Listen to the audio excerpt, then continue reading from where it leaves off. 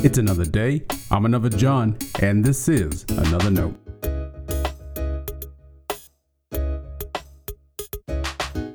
Today's edition of Another Note is titled, Those Who Are Suffering.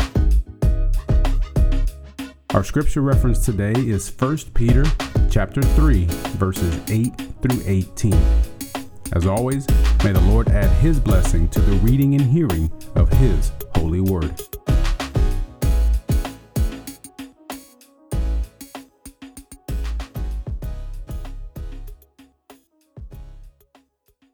Finally, all of you, have unity of spirit, sympathy, love for one another, a tender heart, and a humble mind.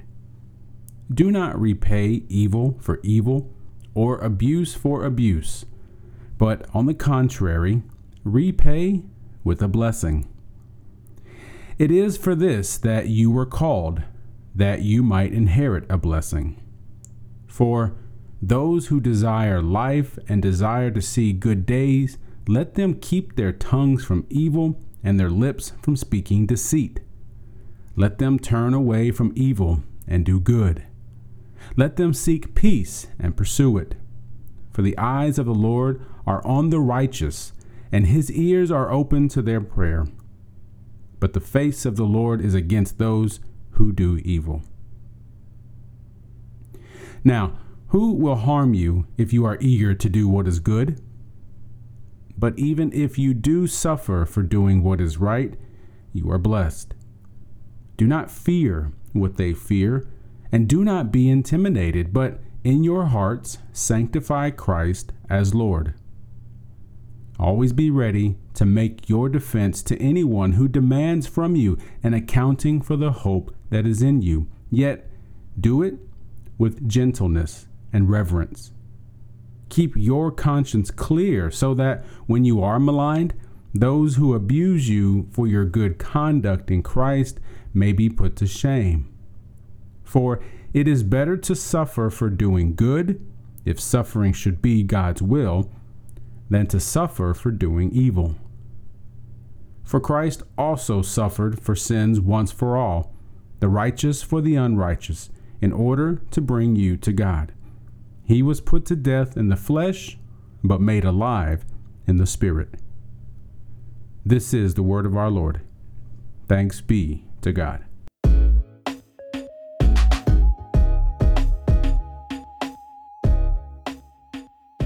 Let's talk suffering. By now, I'll assume you know I don't give much merit to American Christians who cry persecution here. That's not to say there aren't legitimate concerns about religious freedom. By and large, most people of faith traditions, Christian and otherwise, feel those apprehensions. Generally speaking, Christians in the U.S. have mistaken a fall from religious dominance for persecution. We can point to noticeable shifts in societal perspectives to explain this feeling. A lot of the blame, though, falls at the feet of the church. We've been untrustworthy. We've been poor witnesses to the gospel. While preaching forgiveness, we brought shame. We masked abuse to protect ourselves and our ministry. With boldness, the church told the rest of the world how wrong it was while ignoring its own faults. Is it any wonder people outside the faith don't trust the church? And all that clouds our sense of suffering. Most of our congregations know the feeling of struggle to maintain the status quo, but we don't know suffering for the gospel's sake. At times, the church has made people suffer, whether it was the lure of power or the supposed defense of orthodox belief and practice. The church has often been a heavy hitter. And there are many times as well the church, or at least people of God, have been the aim of persecution. It still happens. It is still happening around the world today.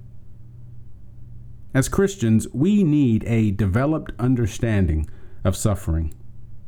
The true struggle against the rulers, against the authorities, against the powers of this dark world, and against the spiritual forces of evil in the heavenly realms necessitates that we do. Suffering as a result of the gospel requires our willingness to decide what the good news means to us.